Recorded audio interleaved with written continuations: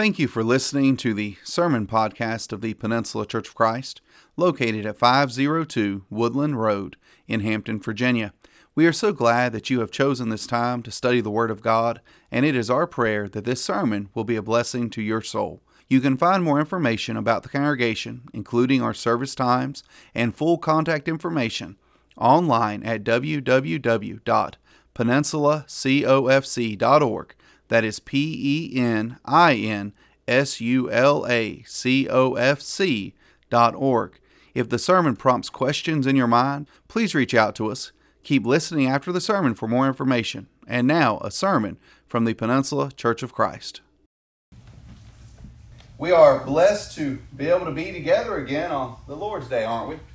Be with God's people, to be able to study together, to worship together. It is a tremendous, tremendous blessing. And the work is progressing here. Lord willing, the next couple of weeks, this building, this section will be drywalled, and we can enjoy what comes with that and the progress that's being made. And we're thankful to so many who have helped to make it possible. We're also closing in very quickly on another marker in the life of this congregation together as one. In August, it will have been a year since we ordained shepherds to oversee the work of the Lord's people here at this congregation. And I'm thankful for these men that we have. One of them's not with us today. He's up Boston way. So, we'll look forward to Glenn when he comes back. He's hard to miss when he's here. So y'all probably already noticed that he was gone. And you can tell him that I said that, Chris and Ron. It's all right. Sometimes we can get easily distracted, can't we? Easily distracted. I'm one of those people. I don't know about you. I'm one of those people that gets easily distracted by minutia. Are you one of those? Someone who can get tied up in the small things and spend so much time looking at that little thing that you can forget about the bigger picture. Get distracted by minutia. Brother Kevin's over there grinning ear to ear at me. He and I are a lot alike in this regard. It's so easy for me to do. And sometimes Patricia will kind of smack me in the back of the head, in essence, not quite literally, but figuratively speaking, though I might need it sometimes literally. And she'll correct me a little bit. She'll say, honey, don't worry about that small thing. Said you're missing the bigger picture. Sometimes the big picture is hard to see, though, isn't it? Sometimes the little things, they seem like the things that catch our attention. It's that little drip of water in the sink that eventually drives us crazy, right? There's that small little thing, but once our attention is focused on it, we can't see, we can't think, we can't focus on anything else. And that distraction can be dangerous, can't it? Sometimes in life, getting distracted by the small things, the minutia, it can actually cause us to get off the track that we're supposed to be on, get off the path that we ought to be traveling, because we get distracted with something that really isn't that important in the whole scheme of things. Some things just frankly don't matter that much. And some things matter, but they're not things that should matter for me to be doing. There are things that ought not to have my attention perhaps, because maybe that's not my role. Maybe that is not my place. This morning's sermon is titled, Serving Tables, ? Should elders be serving tables? Now I want to remind us as we're approaching this time of a year nearly since we've had the elders installed, of what their work is about and what our work is about. Because sometimes we get to thinking that maybe because we don't see them doing some of the things we think they ought to be doing, that maybe they're not doing what they should be. And yet maybe the point is that they're not distracted, that they're not bogged down in the minutia, that they're doing what they ought to be doing and letting other people tend to the minutia. Let's start this morning in Acts chapter 6, and let's talk about distraction. Because the apostles are brought a distraction in this text, aren't they? Something that could take them from the more important work that they have been given. Now, when you look at this text, there's an issue in the church. Brother Ron read it for us just a moment ago. There's an issue in the text. You've got the Hellenists and you've got the Hebrews. So basically you've got the Jews who have converted to a lifestyle that is more Grecian. And you've got the Jews who have stayed with a more traditional lifestyle of the ancient Hebrews. And these two ways of thinking, these two ways of life had come into conflict within Judaism. And yet when the gospel began to be preached, the church ended up having both the Hellenists, the the Grecian Jews as well as the Hebrew, the traditional practicing Jews. And so here they are with each other. And understand, they brought their frustrations from outside of the kingdom into the kingdom. They brought the problems they were having before they ever obeyed the gospel into the church with them. And that's what preempts what we see here. Now in these days, when the number of the disciples was multiplying, there arose a complaint against the Hebrews by the Hellenists because their widows were neglected in the daily distribution. It seems that somebody was playing favorites. Ought not to happen in the kingdom, but hey, things happen nonetheless. And when they do, they have to be dealt with, don't they? They need to be handled. But I want you to notice what the 12 said. The 12 summons the multitude. So they get the congregation, they get the Lord's people together. And they say to them, it is not desirable that we should leave the word of God and serve tables. Do you see what they say? Say, it is not appropriate. It's not what it ought to be for us to leave the word of God. They're the ones preaching, teaching. They're the ones who are inspired by God. They're the apostles. They're the direct representatives and ambassadors of Christ. They ought not be busy serving tables. That's what they're saying.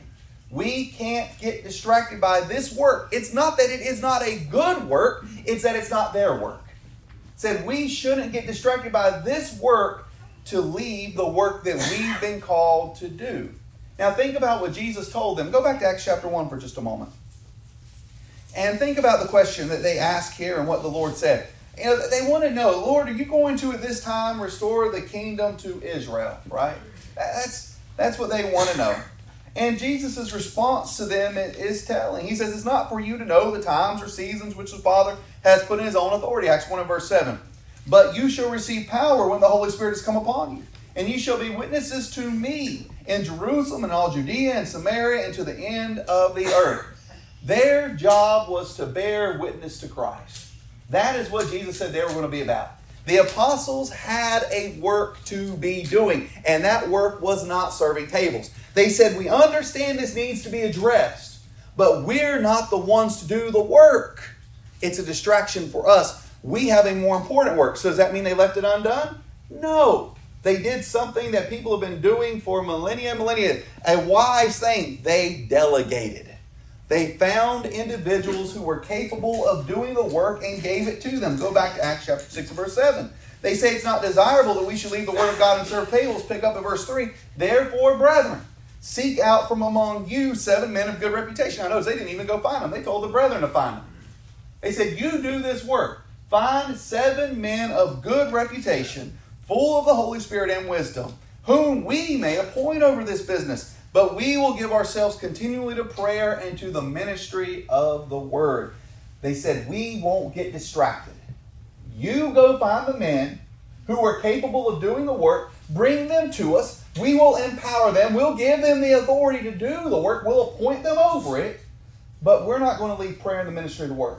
This is our work. This is what Jesus has given us to do.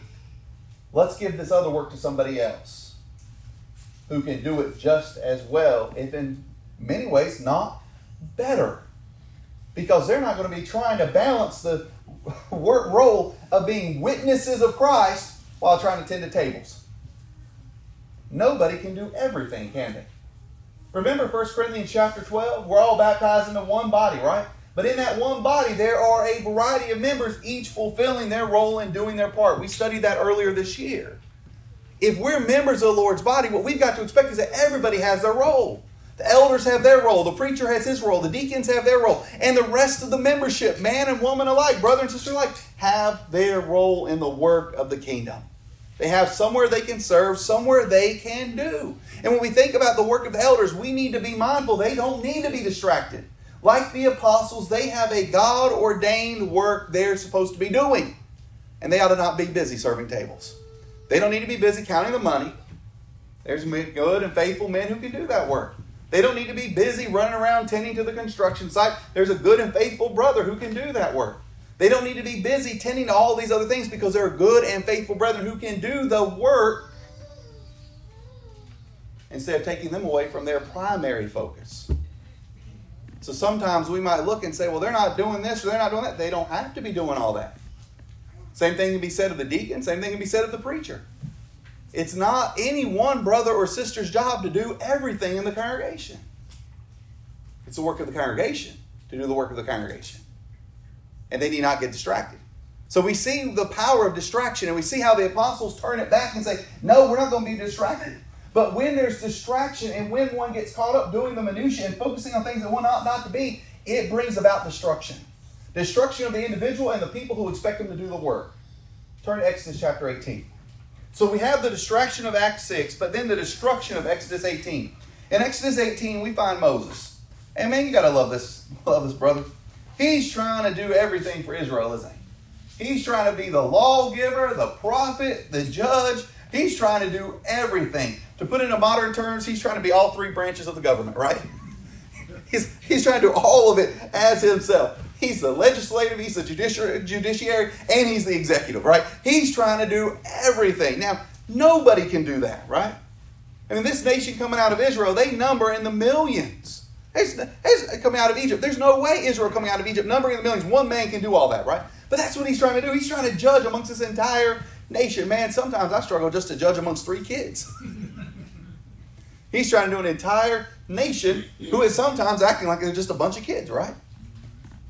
And notice what his father-in-law Jethro does. His father-in-law comes back and he brings his wife and all back. And if you're not familiar with why that happens, just go a little bit earlier in the book of Exodus and read about it. You'll see exactly why his wife left and everything that transpired there. But Jethro comes and he sees what Moses is doing.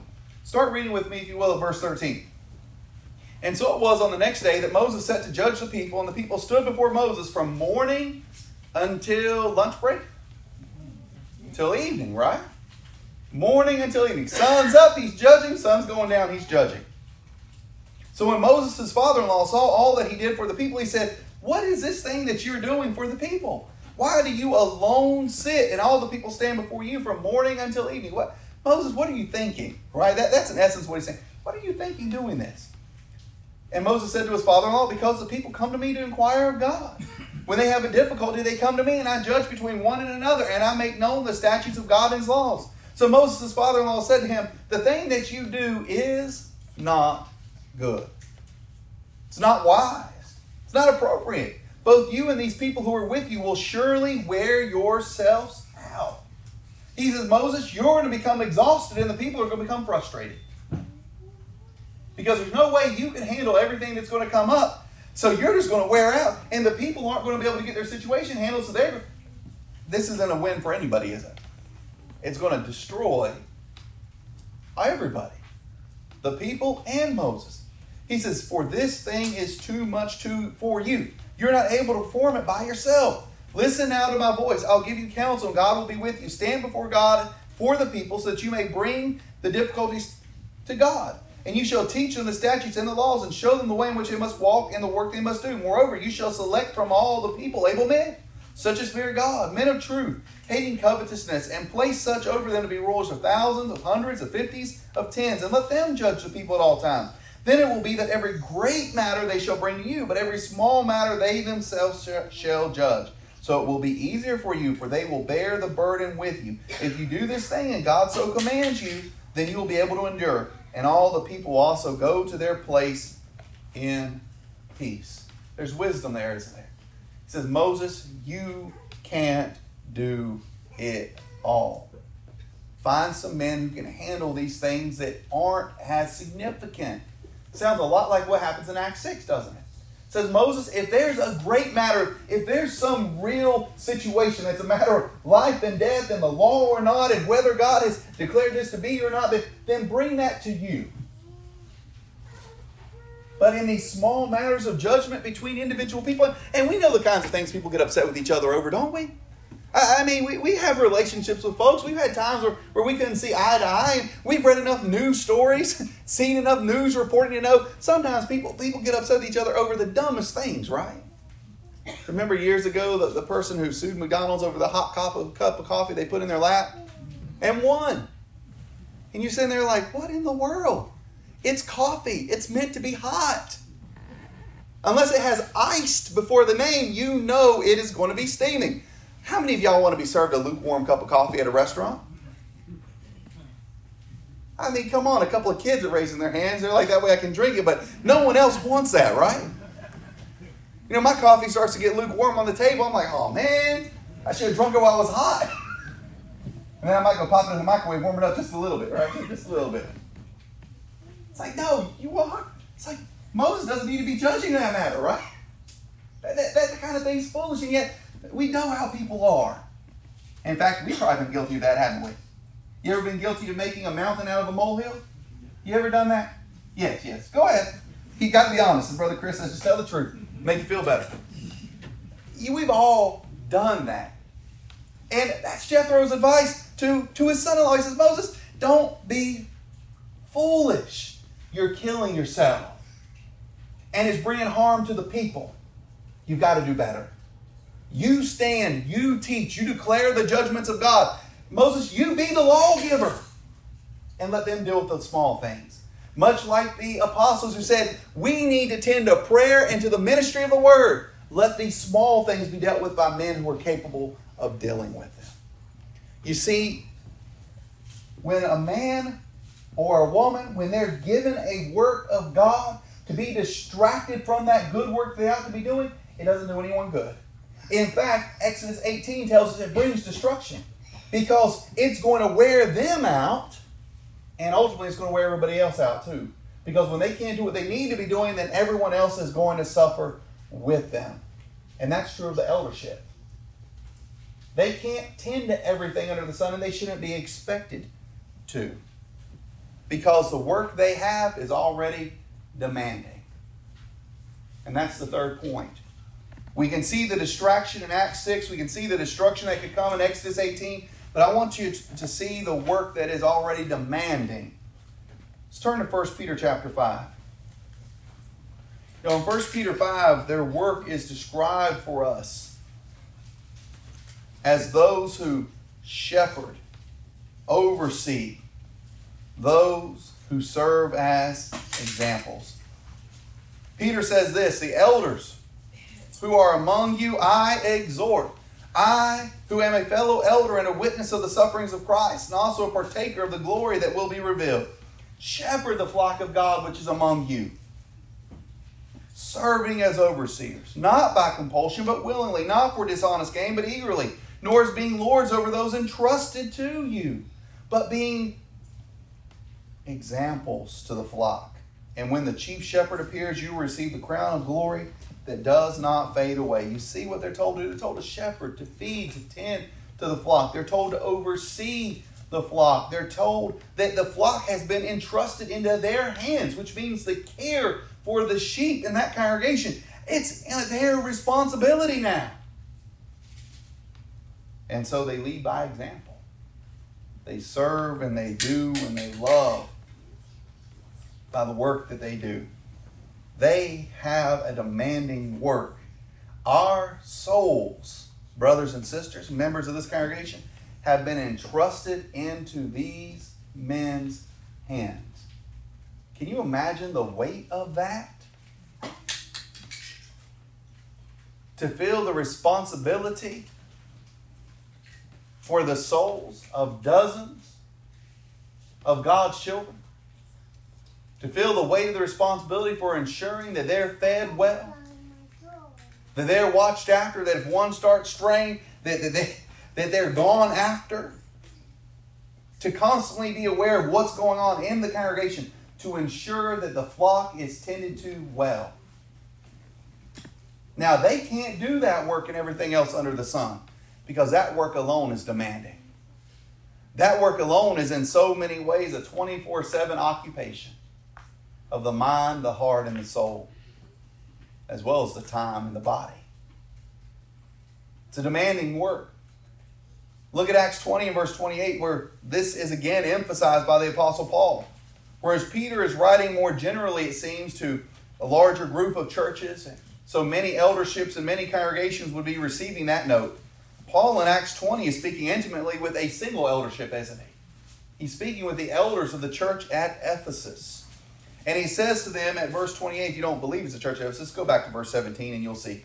But in verse 28, he says to them, therefore take heed to yourselves and all the flock, among which the Holy Spirit has made you overseers, among which, so you're in this flock. And from among that flock, the Holy Spirit has lifted you in a sense out to be the overseers. The ones who look over, the ones who watch over this congregation, but not just to oversee them, but to shepherd, to feed the church of God, which he purchased with his own blood. Paul says, hey, elders, you know the church that Jesus bled for and died for? He's given you the responsibility to tend to it. Now, if these men have any appreciation for the sacrifice of Christ, I'm talking about the men here, the elders at Ephesus, and I know our brothers who serve as our elders do, then think about the weight of what has just been said to them. Jesus died for this church, and it's your job to take care of it. Now that is a demanding responsibility, isn't it? That's the work that they have been given. Much like Jesus said to the apostles in Acts 1, you're to be witnesses to me. He has said to the shepherds, you're to tend the flock. You are to care for the flock. What if they're too busy with the minutia, too distracted with the budget and with numbers to do the work that they need to be doing? What do you think is going to happen? What do you think is going to happen to the flock? Let me point you to a text. Let's look at Matthew chapter 18 for a moment. Because what Jesus says here is telling to us. When you look at the scribes and the Pharisees, they were too busy tending to the minutia, weren't they? They were too busy worried about the small things, tithing of mint and cumin and all this. They were busy with the stuff that, while it needed to be done, ultimately didn't have the same concern as mercy and justice in these things. Much like the work of the congregation. It's much needs to be done, but there are some things that are big things that are in their hands that have to be done and can only be done well by them. Look at Matthew 18 and what Jesus says to those leaders amongst the people and what they should have been tending to. He says, what do you think? If a man has 100 sheep and one of them goes astray, does he not leave the 99 and go to the mountains to seek the one that is strayed? And if he should find it, assuredly I say to you, he rejoices more over that sheep than over the 99 that did not go astray. Even so, it is not the will of your Father who is in heaven that one of these little ones should perish. Jesus is receiving a lot of pushback from these folks who are worried about their position and their power and the arguments of the law, and they've forgotten to tend to the people. They've forgotten to tend to the souls of Israel. And when Jesus comes tending to the sinners, to the souls of the people, they're criticizing him. And they're saying, what are you doing amongst them? And Jesus says, hold on. You've forgotten what it's really about. He says the 99 who are safe, they don't need to be worried about. They're safe right now. But the one who is straying, God doesn't will that one be lost. So if God doesn't will it be lost, what does God will? God wills that sheep be rescued. God wills that sheep be saved. The Pharisees and scribes had forgotten to care for the one that was lost. And Jesus says God wants that one cared for. When we think about the responsibility of elders and their responsibility to shepherd our souls, they've got a responsibility to be mindful of all the ones on the fringe of the flock who are starting to wander, who are starting to stray, who are struggling. They need their attention. They need their help. Yes, they're responsible for the full oversight of the congregation, but that doesn't mean they have to do it all. That means they find good men who can do that work so they can watch after that one that God doesn't want to be lost. So they can go and tend to this matter that needs to be tended to. Much of what an eldership does, this congregation will never ever see. You won't see it with your eyes. You just won't. Because it's going to be happening in the living rooms of so many. It's going to be happening in those quiet meetings and moments where they're gathering and discussing. It's going to be happening as they tend to the souls of men out of the sight of the rest of us. They're not going to get up here, brethren, and say, this week we visited with this area member and that area member and studied with this one and try to encourage that one. And this one came to us who's really having a difficult time in their life, and this is what's going on with them, and this is how we took care of them. They're not going to do that.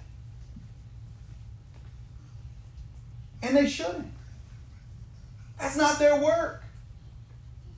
Their work is to shepherd the souls of this church and of this congregation. And as the congregation, we need to remember our elders don't need to be busy serving tables. They need to be busy shepherding souls. Now, they stand out in front of you and they do the announcements. And they receive those who come forward as the shepherds of their souls. And they do these things that are out before the church. And I'm thankful that they do that. But much of what they do will never be known. It doesn't need to be. You know why? Because they're men of humility, not of pride. Wasn't that one of the qualifications? They couldn't be men puffed up with pride.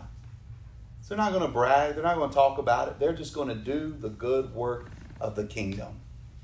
And we need to be thankful for that. Which means that they're not going to be busy serving tables because they ought not be. You know who does need to be busy serving tables? The rest of us. The rest of us need to be busy serving the tables. We need to be busy doing the minutia that keeps the congregation going so that they can focus on the things they need to focus on. They can make the decisions that they need to make. And whether or not we always agree with them, we need to submit and we need to go with them. Because they're watching for our souls. They have a demanding task. And if they get distracted, it's going to be to our destruction. So let them do their demanding work. And let us do all those little things that have to be done around the congregation. Brethren, don't forget the words of Hebrews 13 at verse 17.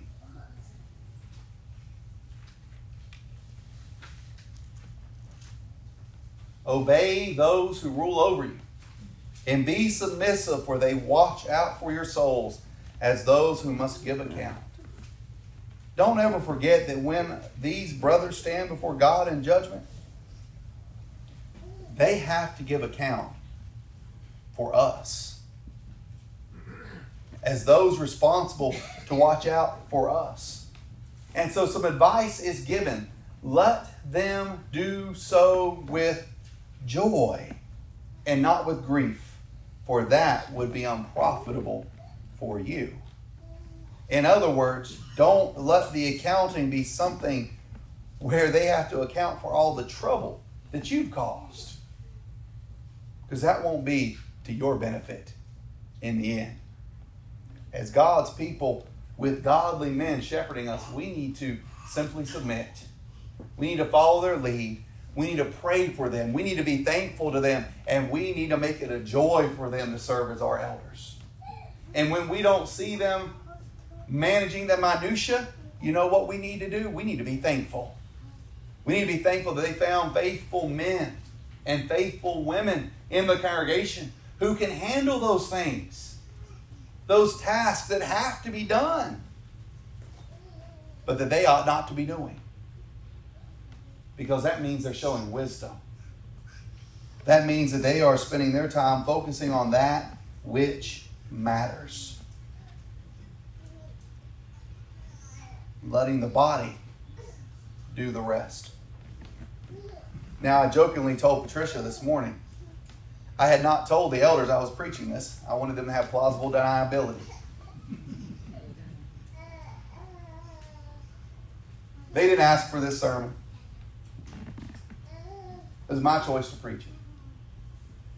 Because I want us to be reminded of how blessed we are to have an eldership.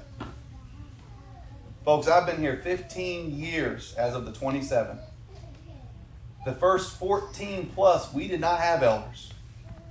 I can't tell you how much got dropped on my doorstep because I was the preacher, because I was the face of the congregation. So people have problems, they came to me. People had issues they needed to deal with, they came to me. Whether or not it was anything I should be dealing with or knowing about, they came to me.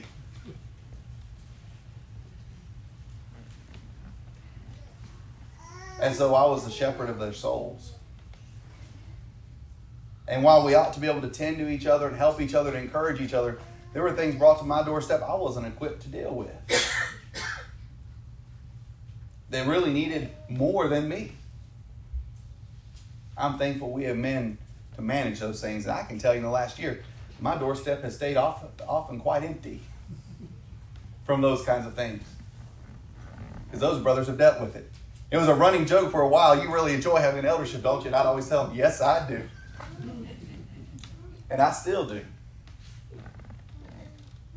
But I'm thankful for what we have as one congregation, worshiping our one God, with this one eldership of these three godly men leading us. Brethren, I encourage you to be thankful in prayer, in attitude, and in action toward and for these three. And I encourage us as a congregation to do the minutia. Let's be the body we've been called to be. Whether you're a little toe or something else, just do the work that God has placed before us as the people to do. And when the eldership comes forward, and they have on occasion, haven't they? And said, we have this work, we have this need, we need help here. Let's not look around the room. See who's going to raise their hand first. If we're able, let's be the first one to jump in line to do the work. Let's make it so that when these things need to be dealt with and the elders come to us with it, they have to start turning people away. Because there are so many brethren eager to serve in the kingdom. Let's be a blessing to them. And let them be a blessing to us as they do the work. So should our elders be serving tables? No. They've got our souls to watch after. Let's let them do that work. And you and I, we can take care of the tables, can't we? We can take care of the tables. Brother and sister, if you are struggling in your faith and struggling to do the work of the kingdom, and you need some help, if you haven't come to these men and let them know, if you haven't acknowledged for the church perhaps sin that is in the way that needs to be confessed, do that. Don't stand on the sidelines, wallowing in whatever situation you found yourself in. Take a step toward the Lord. Come to His people. There's help to be found. And to the one who's perhaps here this morning and has never obeyed the gospel of Christ, my friend, now is as good a time as any. In fact, now is a great time because you don't know if you'll have another. Life is a vapor that appears for a little time and then vanishes away. The years pass quickly. The days, they fall quiet as the end draws nigh. But God is good. And in His mercy and long suffering, you still have this moment to obey the gospel. And so if you have studied and you have prepared yourself, you know what it is that God desires of you, then this morning respond in repentance, confession, and immersion for the remission of your sins. But if you're sitting out there this morning, you say, I don't know what God would have of me to do. I don't know how God would have me obey the gospel. Then come and let us know. All you have to say is, I need to know what God would have me to do. And I guarantee you, we have brothers and sisters throughout this congregation, certainly including our elders, who know how to open up that book, the Word of God, the Bible itself, at a table and teach so that you can know what it is God requires of you. The sermon is yours. The invitation is offered. We pray that if you have need, you'll respond. And I pray that this congregation, though we might all not need to respond to the invitation, this congregation, we will be busy serving the tables so that our shepherds can do the work of watching for our souls. If you need to respond, do so as we stand and sing to encourage you to come forward. We hope that the sermon challenged you and encouraged you in your walk with God. Now that you have listened, we invite you to join us for Bible class on Sunday mornings at 9:30 a.m. or for worship at 10:30 a.m. Further service times can be found on our website. If you would like to study the Bible further, have questions, or just want to send in a prayer request, please call us at 757-848-1120. Email us at info@peninsulacofc.org, or fill out the contact form on our website at peninsulacofc.org. Thank you for listening, and be sure to subscribe and rate us in iTunes or on your favorite podcast player to keep up with future sermons. May God bless you.